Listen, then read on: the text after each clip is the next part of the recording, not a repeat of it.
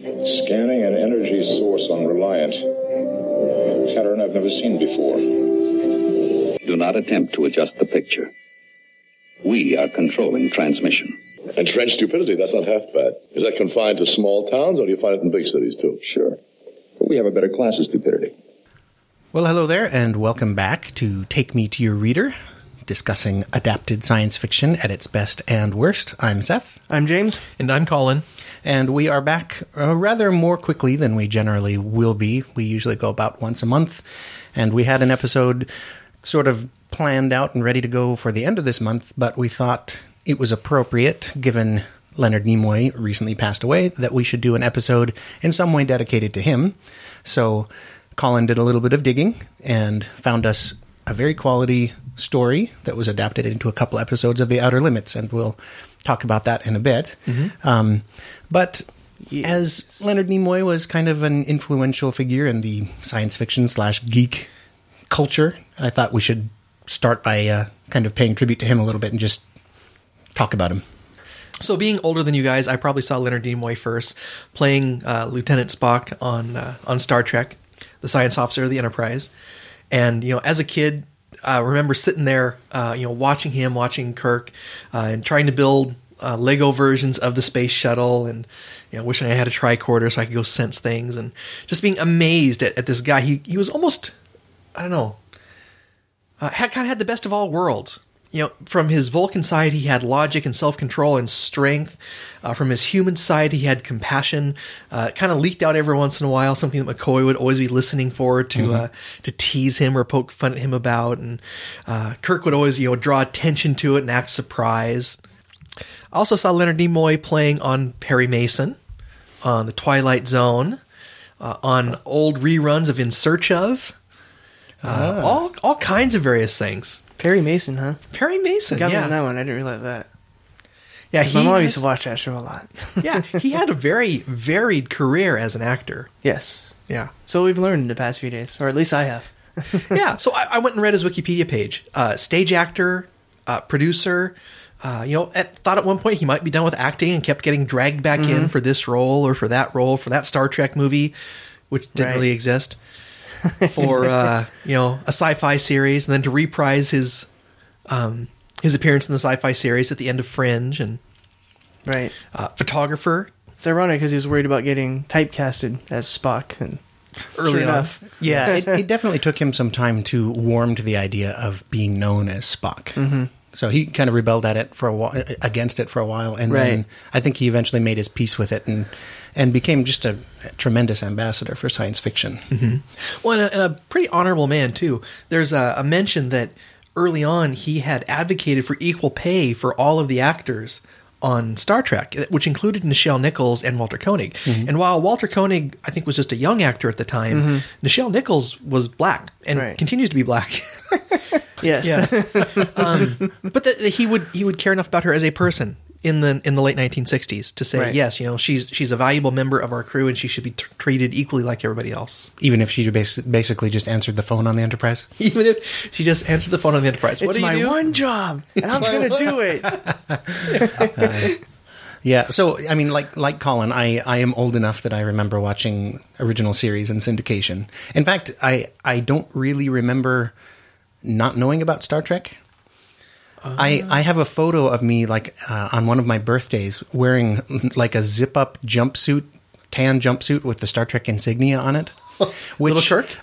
Yeah, pretty much. But I remember watching Star Trek with my sisters who were older than me, and I don't remember that much about it from this particular episode I was watching, but I remember being concerned for the main cast. And they told me something like, no, they've got that insignia there. It means that they're immortal, or invincible. So I don't know if the red shirts had that insignia. It's possible they didn't, but yeah, I grew up but watching no one important in TOS wore red shirts, though. Except Scotty. Oh, yeah. Well, he always stayed on the ship. Yeah, he didn't go down. He never went on away missions. He did on that, because he would have died if he did. Right. Or be possessed by space aliens who are Jack the Ripper. Exactly. Yeah. Right. So he did go to the surface on that one with Apollo. Well. Pretty much all the main crew did, but yes. Well, yeah. unlike you two, I'm not old enough to watch TOS in syndication. So You can watch it on Netflix. Yeah, you can watch it now. true. So you should go back and, Right. and do some studying. But no, for me, like Spock reminded me of my dad because he was a scientist. My dad was a scientist. My dad could totally do the eyebrow thing, which Nice. several of us, a couple of my sisters can do it. I can do it. I've kind of taught my son how to do it. James has got it going. Hey, 3 for 3. We can all do it. Nice. Score. So, one thing that I thought kind of tied in Leonard Nimoy as ambassador for science fiction with us, which, you know, we're basically Leonard He was Nimoy. now. ambassador in TNG. That's right, Ambassador Spock. Yeah. Yes. And in the 2009 reboot movie that Colin disparages all the time. Doesn't exist. That doesn't exist. Yeah, sure. Colin has both feet firmly planted in the original universe. Yes.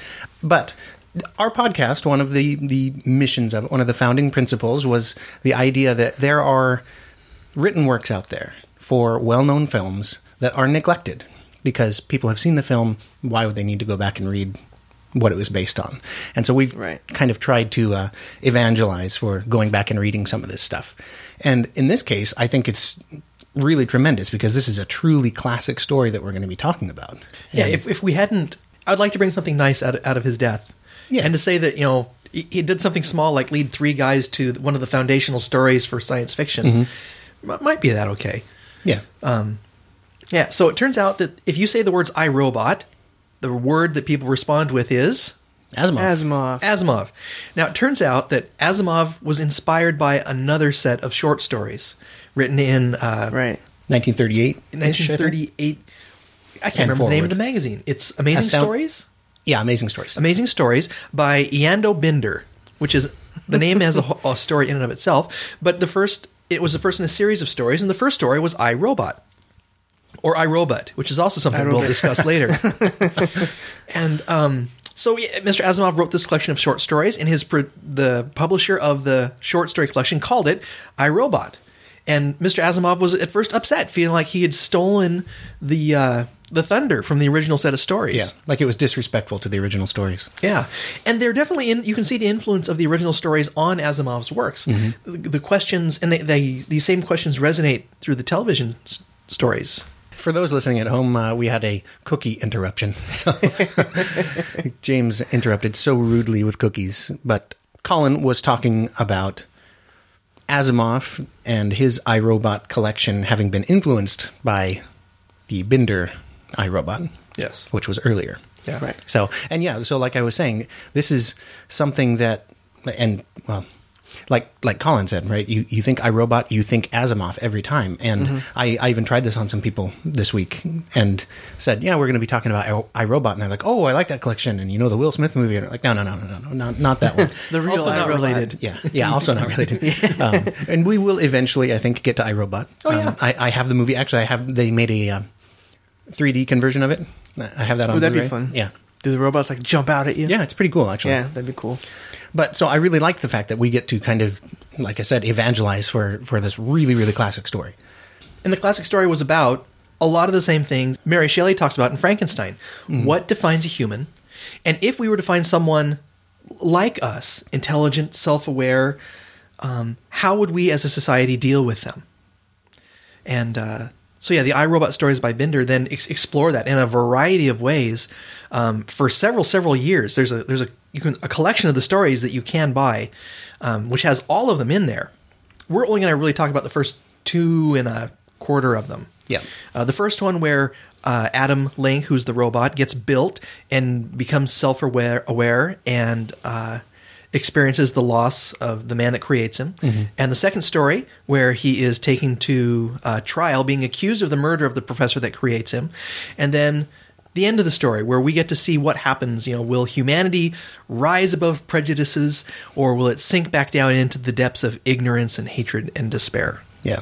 Which they kind of go both ways, right? In the shows, I should say. Yeah, you can kind of see Yeah. both sides of that coin. Right. So Ian on the Sci-Fi Movie Podcast is fond of saying that science fiction is a mirror on society. And I totally feel like definitely with this story, and a lot of science fiction stories, you know, they have a skeleton that you can graft on social issues, and it makes it seem organic Right. to the story, you know. And you might read it at a surface level and enjoy the story, but subconsciously you're like, oh, that was about prejudice. Okay. So, Yeah. Well, and it's even a modern topic that we continue to struggle with. The issue that would be relevant to us, particularly here in Oregon, has to do with drones and semi-autonomous or fully autonomous drones.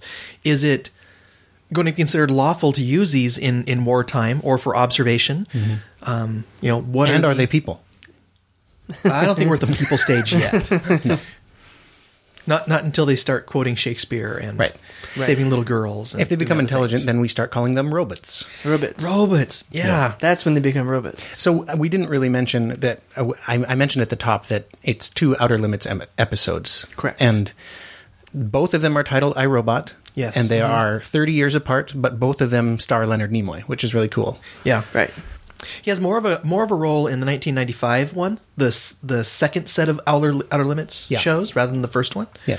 There's an ongoing consolidation and simplification of the story, which happens over time, which I thought it was really interesting to kind of watch and think about. The last story really only has 3 characters in it. Yeah. Let's come back to that. Yeah, okay. So, like you said, this when I was reading it, I'm not sure that I had gotten to the end of it yet, and I commented it's very Frankenstein. I think I had commented, but I was thinking that as I was reading it, and then at the end they sort of make it explicit because the robot actually reads Frankenstein. Right. But it's very much like the creation run amok in some way and being hunted by the angry mob. And it's a very brisk story. It's not very long at all. And I think lots of times when you come out with kind of classic science fiction stories, there's so many tropes in them that have been adopted and adapted into other stories that you kind of look at the original one and go, well, that wasn't really that much, but you have to kind of credit it for founding that whole genre. Yeah. Well, and the genre continues to develop. Yeah. Boy, or maybe it runs simultaneous. Do you remember when the Star Trek The Next Generation episode happened when Commander Data was put on trial to see whether or not he had the right to reject an experimental refit? It was season 2, The Measure of a Man. Yes. Which means it was way before 1995. Yeah. Yeah, it would have been 90 probably. It would have been in... season 2 would have been in 90. Yeah. Because it started in 89, I believe. Although I bet people would be way more familiar with that episode rather than the Outer Limit episodes. Yeah, and that one we were talking about as we were watching it. Like this seemed. Yeah. It seems like that episode really drew from the trial of Adam Link. Yeah, questioning whether or not he was really sentient and really self-aware. Is he a machine or is he a man? Yeah, is he property? Yes.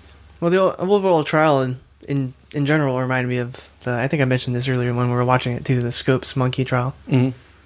Now they basically put science on trial. Right. Well, why don't we talk a little about the 1964 movie? Okay. Because it uses the plot of the first story, like you said, is Adam is created, trained, grows, learns to walk, learns to read, educates himself, and then unfortunately, right before he's going to be shown to the world, his creator dies. Right. Right. And how does that story end? Ends with him in the lab. It ends with him in the lab signing off on his note because he's writing. That's right, because he's writing his testament, his last testament, as it were.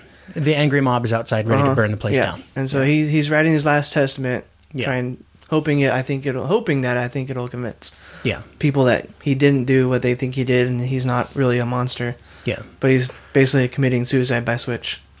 Yeah, turning himself off. Right. And so the trial of Adam Link takes place right after that. And both of the episodes of The Outer Limits seem to adapt both stories. Yes. Right. But the 1964 one, it kind of recounts the events of the original story. Right. And we should talk about Nimoy. He plays a reporter who is interested in the case and who helps find a crap lawyer to try and... Right. To defend him. Yeah. Did you say crap or crack? Crack. Good. Crack shot. Yeah, not a crack. Right. Yeah. Which I noticed after watching the 95 one, in the 1964 adaptation, his niece, Mina Link is his client, but in the 1995 version, the robot becomes his client. Right. Yeah. That was interesting. In the 1964 one, he's representing Mina, who has inherited the robot. So it's more of a property trial in the 1964 film versus, I don't know, a hearing for a murder trial, I guess, in the 95 film. In the story, it's a nephew, isn't it? Tom Link, So it progresses. Right. Yeah. Well, they put attractive ladies in. Right.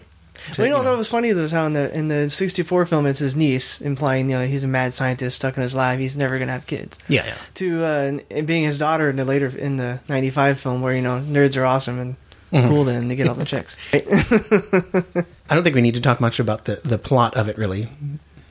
No, well, the It's 1964 is pretty faithful to the overall arc of the plot. Yeah. Yeah, There's- I liked how they weaved the first story throughout the trial. Yeah, they do Of flashbacks. the and stuff. 1964 film.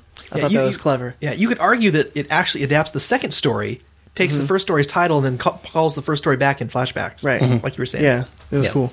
Well, the first story really leads right into the trial. And it's Right. to me, it's kind of like that first story was like a chapter. Like an introduction. Yeah. Yeah, And, it's- and that's what it needed a seemed to further me, story. too. Yeah. It's the kind of thing that was probably released serially. And it might be unfair to label it the story. It's just the Right. first part of the complete adventures of Adam Link, which we will put a link in the show notes to where you can buy it. And we should talk about... Let me divert here. So we're fans of ebooks. Yes. And one thing that Colin likes to do, and I like to do, is look for mistakes or typos in ebooks. And the hope would be, and it's pretty logical, that you could then send an email and say, hey, I found some typos in your ebook, especially when it's an old one like this that looked like there were some OCR mistakes. Yeah. Like one of them I noticed was in place of the word in were 3 I's. Oh, I didn't see that In one. a row, yeah. And so Colin fires off an email to the publisher or Yes. whoever and says, hey, I found some mistakes. Could you fix them? And maybe you could send me a corrected version of it. And Well, I've tried this with several publishers, and not to kick us too awful far afield, but there is not a single publisher out there that I have contacted, who will either take a list of edits or even talk about returning a corrected book to Barnes & Noble, who would then, you know, fix all of our instances, or even republishing to Amazon. So if you get a book and it's broken, you're kind of screwed. Interestingly enough, if you get a print book in the same condition, they reissue it and you get free ones. yeah. So there's definitely a disparity between the two mediums. For sure. Yeah. Now, I remember reading Jumper, and in that one, there was a thing in the front that said, you know, send any mistakes you find here. Yeah, but he was very good about announcing, "Hey, sending me mistakes." Yeah. But it was didn't. kinda It didn't say we'll give you a new one. cool. Oh yeah, that's true. And it seems like it'd be trivial to do to issue a new one.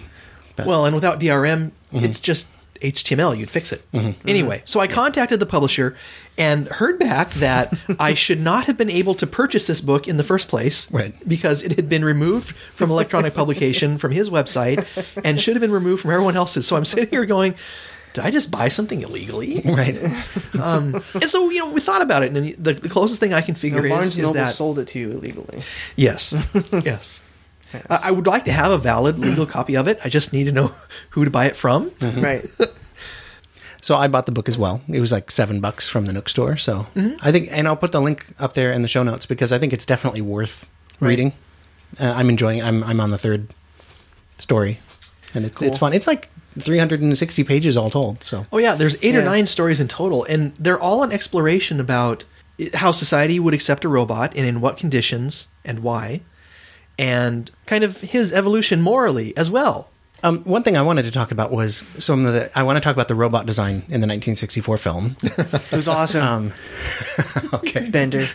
But first, in the story, you know, in Asimov, it's the positronic brain is the thing, right? Yes. And That's what Data had. yeah, it is what Data had. That's right. Although it's never really, you never see it the way it's described in any of the Asimov stories because it's No, described as it's kind of just- being this foam or something. Right. But in this story, you have some like an iridium sponge. Yeah. That is his brain? Yeah, kind of a foamy thing. I always like in classic science fiction where they're making guesses of technology 50 years in the future or more, and just to kind of see what they think it might have been. Okay, so the robot design. So about the robot design, Seth. Yes. No, James says it's awesome, so I think guess it's awesome. I guess that's it. I thought it was totally like, I loved it because it was totally classic. It is. Classic robot design, classic robot voice. It was fantastic to me. I have to say, really enjoyed watching it. I did find the voice really irritating. I found the voice hard to understand several times. Yeah. Right. But the dryer vent hose was awesome. Yeah. His arms looked like they were totally in dryer vents, and like that suit was made of duct tape. Right. It actually was reminiscent of Gort from The Day the Earth Stood True. Still. Yes. He was a little more mobile. What I found interesting too was in reading the story. Like he seemed to communicate very well in writing what he's trying to say, and I could just imagine. So in the story, you're kind of getting his thoughts, and then in the show, you're getting what he actually sounds like trying to communicate to people, and you could see the disparity between if someone was telepathic per se, trying to communicate to somebody else, Sure, and actually hearing somebody speak to you. Yeah. Now, in the stories, there's no intimation that he has any trouble verbally communicating. No, there isn't. No. Yeah. But yeah, the costume is very classic, and like I said, I'm much more willing to make allowances for black and white television and what they think a robot would look like. Right. And I liked his eyes kind of look like. It's like a shark. You remember those 25-cent toy dispensers in the grocery stores? The eggs. That's what those look like. Yes.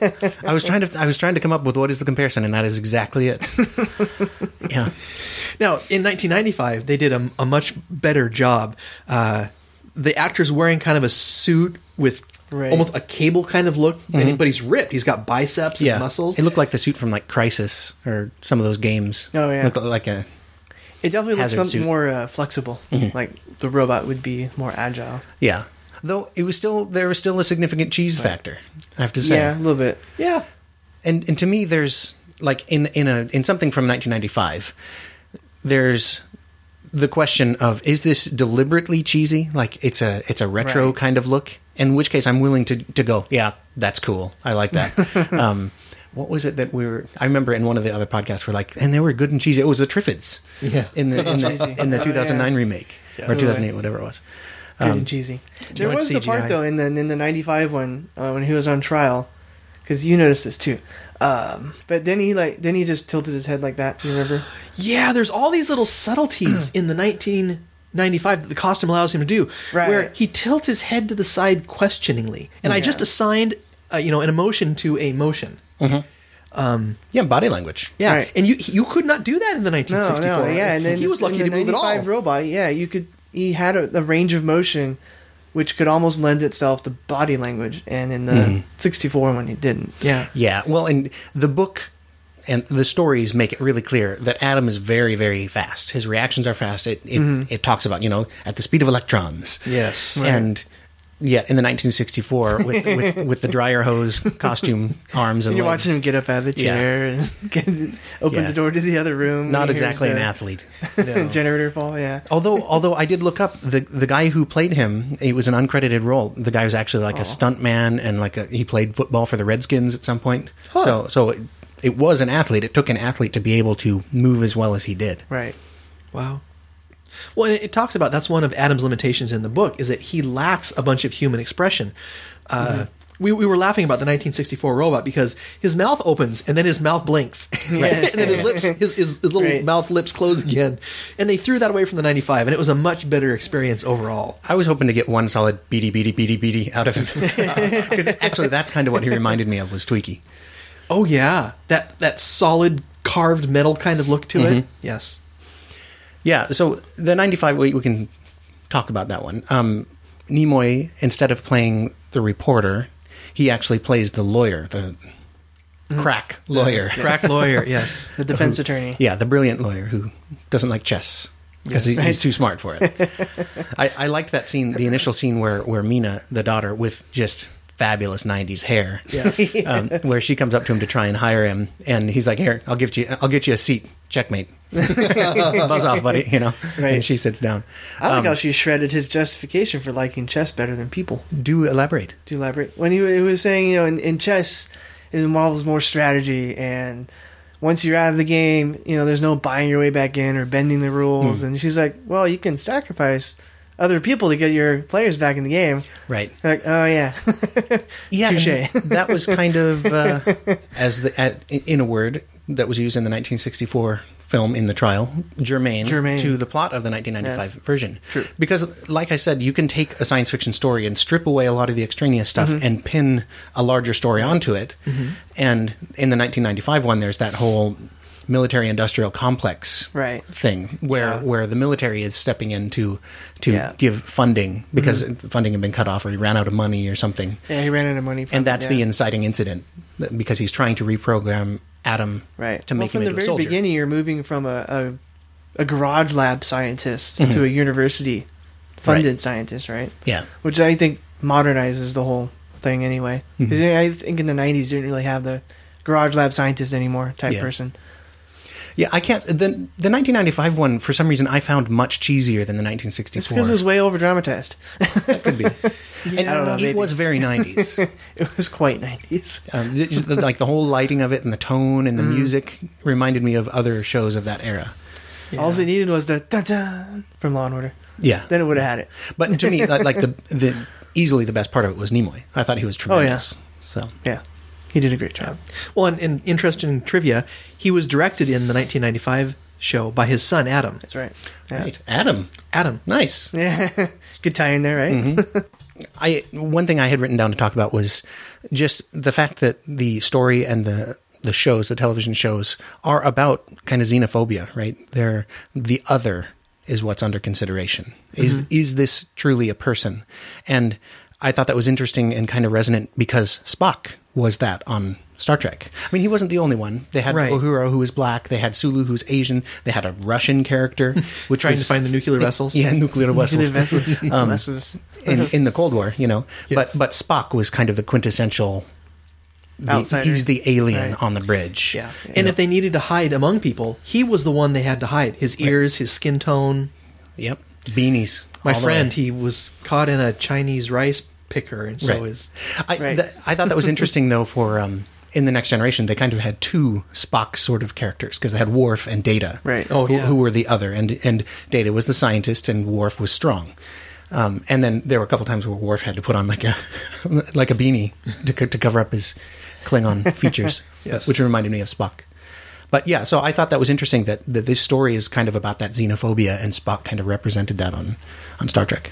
And they discussed themes like that a couple times, like with the guy who one side of his face was white and the other side was black, and Right. the other guy was opposite. And, Obviously, Lokai is white on the right side of his face. I am black on the right side of my face. good poll there. Nice. That's one of the biggest... Yeah. Well, and that was in the heart of, the 60s with racism and everything going on, where, Right. well, let's take black and white out of the picture and then put it right back into the picture. It was a little heavy-handed. I thought another interesting aspect of the films was the evolution of the guilty, not guilty Yeah. verdict. Yeah, the 1964 one kind of went... It didn't have any hearing about, is he a person? Should he stand trial? It kind of went straight to, it's a trial. Right. Should it be destroyed or not? It was still a hearing, but Yeah. it was agreed upon at the beginning in the jail cell between Cutler and the DA that this was going to be a hearing of whether or not to destroy him outright. Right. And he agreed to follow whatever legal writ the judge put down. Mhm. As opposed to a 95 version, they agreed to have a hearing To decide if he to should... decide whether if he was property, if he was property or not, or yeah, if he should I guess. be Right. put on trial. And that's where Nimoy or Cutler in that film kind of made it his intent to, I guess, make sure he was constitutional so he could put it into a Right. murder trial. Because once he got the murder trial, he knew he would win. Right, and that's very similar to what happens in the story. The Tom Link, who's representing him, is using... He's trying to get the authorities to recognize Adam Right. in certain ways, and he plays them in order to get them to go on record as saying, yes, he's a person. And that is kind of what happened in that initial trial. Right. In fact, they even talked about what the mistake the sheriff had made. He should have had an order from the governor saying this was a weapon that had malfunctioned and run out of control and then should Right. be destroyed. But because of the way they handled it wrong, they got to actually try the issue of Adam's personality, his personhood. You didn't see in really either version the public sentiment. No. There was the indication of like Right. a lynch mob kind of thing at the end of the 1964 one when they're coming out of the Which kind of courthouse. makes you wonder, like, what are you going to do against that guy? Seriously? Right. Yeah. You can lynch mob with a 300-pound robot that could probably throw 10 people Yeah, across the- the street at one time. The book goes to pains to say that he is vulnerable to some damage. Right. Like he can be if he's shot in the head. Sure, yeah. It could damage. Yeah, I mentioned his you could damage a sponge. servo and he'd be limping along because his knee wouldn't Yeah. move or something. Yeah. One bit of trivia I liked was either it was the university or the center, or wherever he was working was Yeah. like Rossum Laboratory.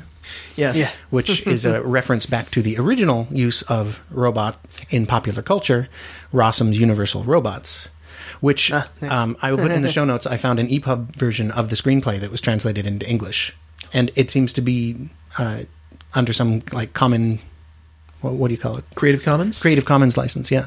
Interesting. So I guess it's downloadable. Well, if it's published in general, if it's published before 1923, I believe the date is, it is in the public domain. Okay. There has been no extension of copyright beyond that date. Between 23 and some secondary date, depending on where it's published and how it's published. You end up with the Sonny Bono stuff. Yes, and then you have things which can deliberately be put into the public domain by explicit licensing or desire or release. Anyhow, I'm going to read the screenplay. Not screenplay. I said screenplay before, didn't I? You did. It's a stage play, so it's a script. And you said it was translated into English. What was it translated from? I think it was Czech, wasn't it? I don't know. Original? That's why we're asking. Yeah. Hang on. Okay. Okay, so while he's hanging on, let's bring up another topic which is kind of applicable to the discussion of the Rossum play, which is it robot or is it robot? Right. In the Robot. in the 1964 It's a robot. Outer Limits, most of the people are saying robot, and a couple of them are saying robot. Nowadays, I don't think you hear anybody say robot. It's all robot. Robot. Yeah. And James, you mentioned that Isaac Asimov says robot. How did Seth said that? Seth said that? Okay. Robot. Yeah, I was looking for Wait, it, like, you're hearing it as robot or robot? But See, I was totally hearing robot. as in tuchus, tushy, butt talks. no ifs, ands, or robots. Robot. Yeah. As bits and bytes and Okay, which makes way more sense, by the way. it does actually, but I hear robot. Really? Yeah, Oh. and it's white and gold. Dang it! No, blue black. No, yeah, I totally heard. I'm okay with the 70% robot. being wrong. Like when I wrote it down, like as a possible title. Uh-huh. I no wrote kidding. down and on the Facebook If ands post, or robots? Colin put a Facebook post up while we were watching it, and I said, "You mean I robot?" So, but yeah, looking online, there are people who hear robot and robot. Yeah. So what is it? Are we bots or butts? Or bits. I guess we'd have to look at what the pronunciation is in Czech because the play was in Czech, and I'm not even going to try to pronounce the name. The first name is Carl. Well, you knowledgeable people out there that listen to us, Right. step in and save us. Yeah. Do it There now. we go. I can have Wikipedia pronounce it for me, can't I? The name is Karel Čapek. That is the person who wrote Rossum's Universal Robots. Only it was titled something in Czech. I did find a Facebook page that was titled something like "Change the official pronunciation of the word to robot." Right. So with a U, by the way. Robot. Yeah. Robots. And they have more likes than we do. So Hey, maybe they know what they're talking about. yeah. You know, I enjoyed the stories so much. I kept reading them. I'm on story number 6 right now. Nice. Oh, cool. I'm on number 3, which that's about right. Yep. Yep. Yeah, I was thinking after I did read the first one in Amazing Stories, that'd be kind of cool to get hold of the rest of these because it was kind of fun. Yeah, and that was something else. I tried to find an online archive of these because I would have sworn I saw one posted someplace, but I couldn't find it again, where you could read it, legally online. Because it'd kind of be cool to see it in serialized form. Yeah. That would be cool. Yeah. I want to read those just for the cool artwork. Because Oh, yeah. That was totally cool. the book that I got from the library was like a 60th anniversary of Amazing Stories, and it had a bunch of kind of plates in the middle that showed old covers, and they're really cool. were awesome. Great artwork on them. So made me want to go That back and makes me read a bunch sad. of those. That we don't get that anymore. Yeah. It exists. There are online kind of like Orson Scott Card's Intergalactic Medicine Show, Yeah. where they do original art on there as well. Oh, cool. Yeah. Nice. So- Yeah, but And- major Hollywood films, they don't produce quality. Oh, posters. I guess posters. Yeah. Oh, yeah, floating artwork head posters. anymore, right? Yeah. Well, because I was looking up like Star Trek II: The Wrath of Khan, because at least one podcast that I listened to recently about Leonard Nimoy talked about that movie, and even that the Right. poster for it was like a painting, and really, really cool. It's cool. I have to say, I was thinking about this when I was thinking about Spock. Was Spock dying in Star Trek II to me is one of the most moving things in any film I've ever seen. Yeah. And the reason, of course, is that I watched the original series and I knew the characters. I knew the relationship between them, and I knew what a loss it was for Kirk, which is the main reason that the parallel version that happened in Star Trek Into Darkness totally didn't work, because Right. those actors had not earned that scene. Aren't you the guy that told me that his business card logo was supposed to be adaptation means change, though? That does not make a value judgment, though, does it? No, it doesn't. Not all change is good. Not all change is good.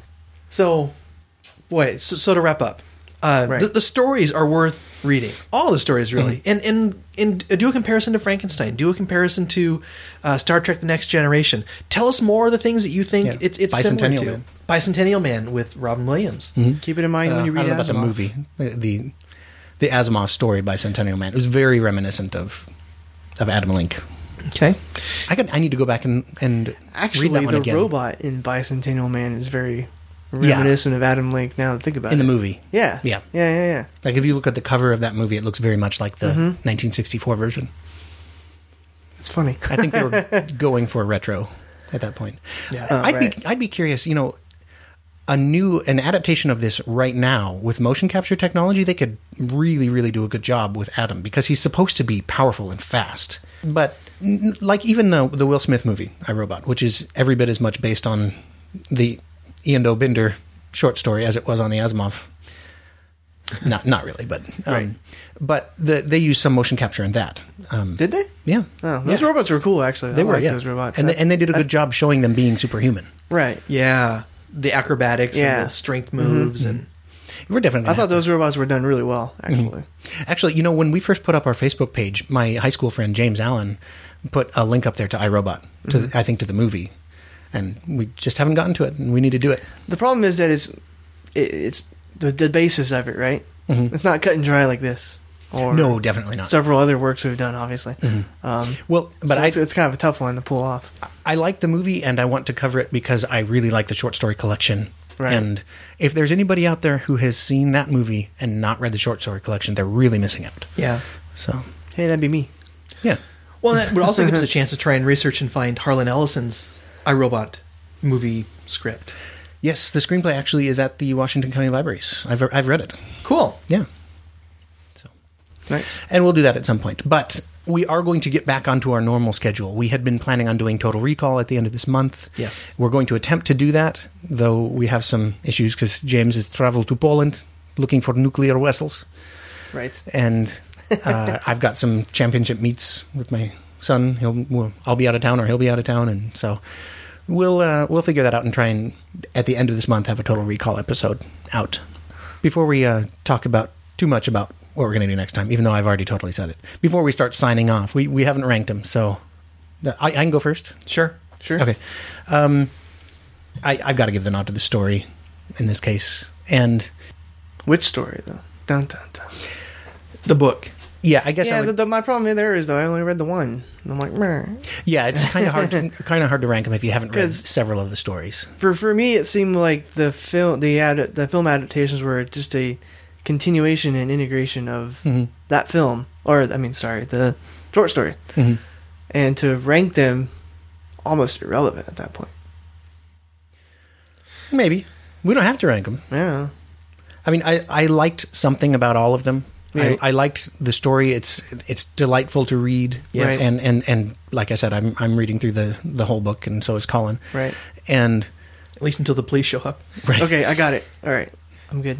you know how you're I going to just rank them? figured it out. Yeah, All right. Okay. Be ranked, Seth. I have justification too. I think I'm just going to rank them in order. I like the short story a lot. I like the 1964 movie probably better than the not movie, but television show. Right. Better than the 1995 one. Though I did like that the 95 one kind of went, well, we had one where it was kind of a straight up adaptation. Let's go a slightly different direction. Right. Introduce a big bad. Have Adam actually be kind of guilty of the murder. Not really, but have him be the agent involved in it. Because we didn't mention that where there's a malfunction that's brought on by the military programming. Right. The evil military-industrial Yeah. complex. Yeah, I liked that about the Yeah. 95 as well because that kind of thing plays into later stories in the Adam Link series. Oh, sweet. So Also plays don't in the spoil military anything. paranoia. No, I'm not going to say anything more, but you'll see that in similar things coming up if you keep Right. reading. So it's worth reading. And since I'm talking, I'll just start ranking. Go for it. I'm going to go short story collection, and then 64 and 95. And for me, the reason is canonicity of the adaptations. Of course. Because it's 8 o'clock in the morning. Right. Because it's 8 o'clock in the morning. For me, it was more. I think I enjoyed the 1964 one more than the remake. All right. So I'm going to go with 64 novella, short story. There you go. Short story. And then the 95 film. Or Okay. film adaptation. There you go. Nice. Screen adaptation. Yeah. Why did you swap them? Why did I swap them? Well, so I'm coming from the perspective where I only read the first story, which is like the last testament of Adam. Mm-hmm. And I thought that the movie, movie. Keep saying movie. We're used to doing Anyway. movies. This is our first.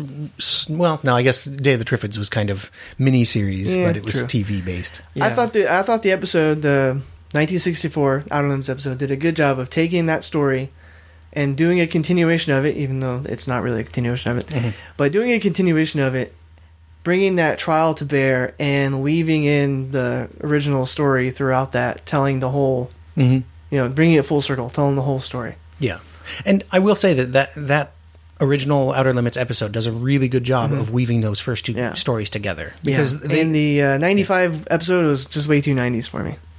Although I did appreciate the additional kind of military paranoid plot. Well, and we were left with a mystery at the end because one of the you'll have to watch this. One of the last scenes is the Major Birch lights up a cigar and walks away, and it leaves you Right. wondering how much he's influenced the way the story ends there versus the way the story ends in 1964. In 1964, we're left with Adam proving his humanity in a way. right. And that happens Right. as well in 1995, but in the end, it's all painted as loss. But the difference is, if you think about it, in 95 film, so in that initial hearing, his trial is going forward, right? He's going forward to become a murder trial. That's right. So there's almost as if something had to happen to keep that from happening, right? Right. To keep the military involvement a secret. Exactly. Yeah. Yeah, maybe they've got a lab full of them somewhere else. Or they Right. want the pieces to study. To found Cyberdyne systems. Yes. That initial bring up of Adam in the 95 episode with the heads up display did remind me of Terminator. Yeah, a little bit. The head, yeah. One other bit of trivia is the gal who plays this ties into what we're going to do next. The gal who plays Mina in the 1995 version was in that Total Recall 2070 series. Really? Yeah. Huh, nice. So because I looked her up, I'm like, have I seen her in anything before? She sounds Canadian, and true enough, because that was a Canadian series, which I think you watched some of it. Yeah, I watched a few of the season 1. It was pretty good. It was like a cross between Total Recall and Blade Runner. That's right. Oh, Very nice. kind of weird crossover like that. So we ready to wrap it up? I think Yeah. so. Okay. So, like we said earlier, we're going to be talking about Total Recall next time. So, get a hold of us if you want to. You can find us probably at Facebook or Twitter is the best place. Facebook.com/Pavement Podcast or at Pavement Podcast on Twitter. And let us know, have you read We Can Remember It For You Wholesale by Philip K. Dick? And if you haven't, it's definitely worth your time and it won't take very long. Also, have you seen the original movie? Have you seen the remake? And what did you think? Is there anybody out there who thinks that the remake movie was any good at all? Of course it was awesome. It had Kate Beckinsale in it. Well, yeah. And a guy named Colin. Oh, I guess there you go. see, we're coming up Yeah. with all kinds of points in its favor. So, actually, I remember enjoying it, but we will talk about more of that next time. You can also just go up to our website, which is pavementpodcast.com, and there's a bunch of contact info up there. I think we're ready to sign I off. think though. you're ready. Can you guys Bring do us to an end. Can you guys do the Vulcan salute? Sweet, 3 for 3. Well, I think we, in honor of Leonard Nimoy, we will sign off, foregoing our normal Pavement Pounder's blessing, and leave you with Live long and prosper. Yes. All right. Thanks everybody for listening. Bye. Lack of preparation, rushing, not enough alcohol. I got that covered. I'm good. I'm nice and buzzed. James, All right. James has got. You're smiling at me. No, he's trying to chew a cookie nonchalantly. I came over here. I was trying to chew quietly, and right as I took my first chew, I saw the thing go whoop. Son of a! So I'm like, I hate it when this thing goes whoop. That was, well, just in case anybody didn't know we're nerds. Yes. He's off somewhere Vulcan around. that planet went away. Right, yeah. Not in Colin's universe. Not in my universe, man. You know that episode of Next Generation where Wesley creates a static warp bubble or something, and it's a universe unto itself? Oh, right. Colin is in that bubble. It's nice and safe in here, and we have Vulcan. Right. Static Colin bubble. Yes. I totally, by the way, I got one of your farts in the last episode. Did you really? I couldn't do anything about it because you did it right in the middle of somebody talking, and so it's on there. So go back and listen That's to our fantastic. contact episode and see if you can tell me the date code of James's fart, and I will send you our copy of Farewell to the Master.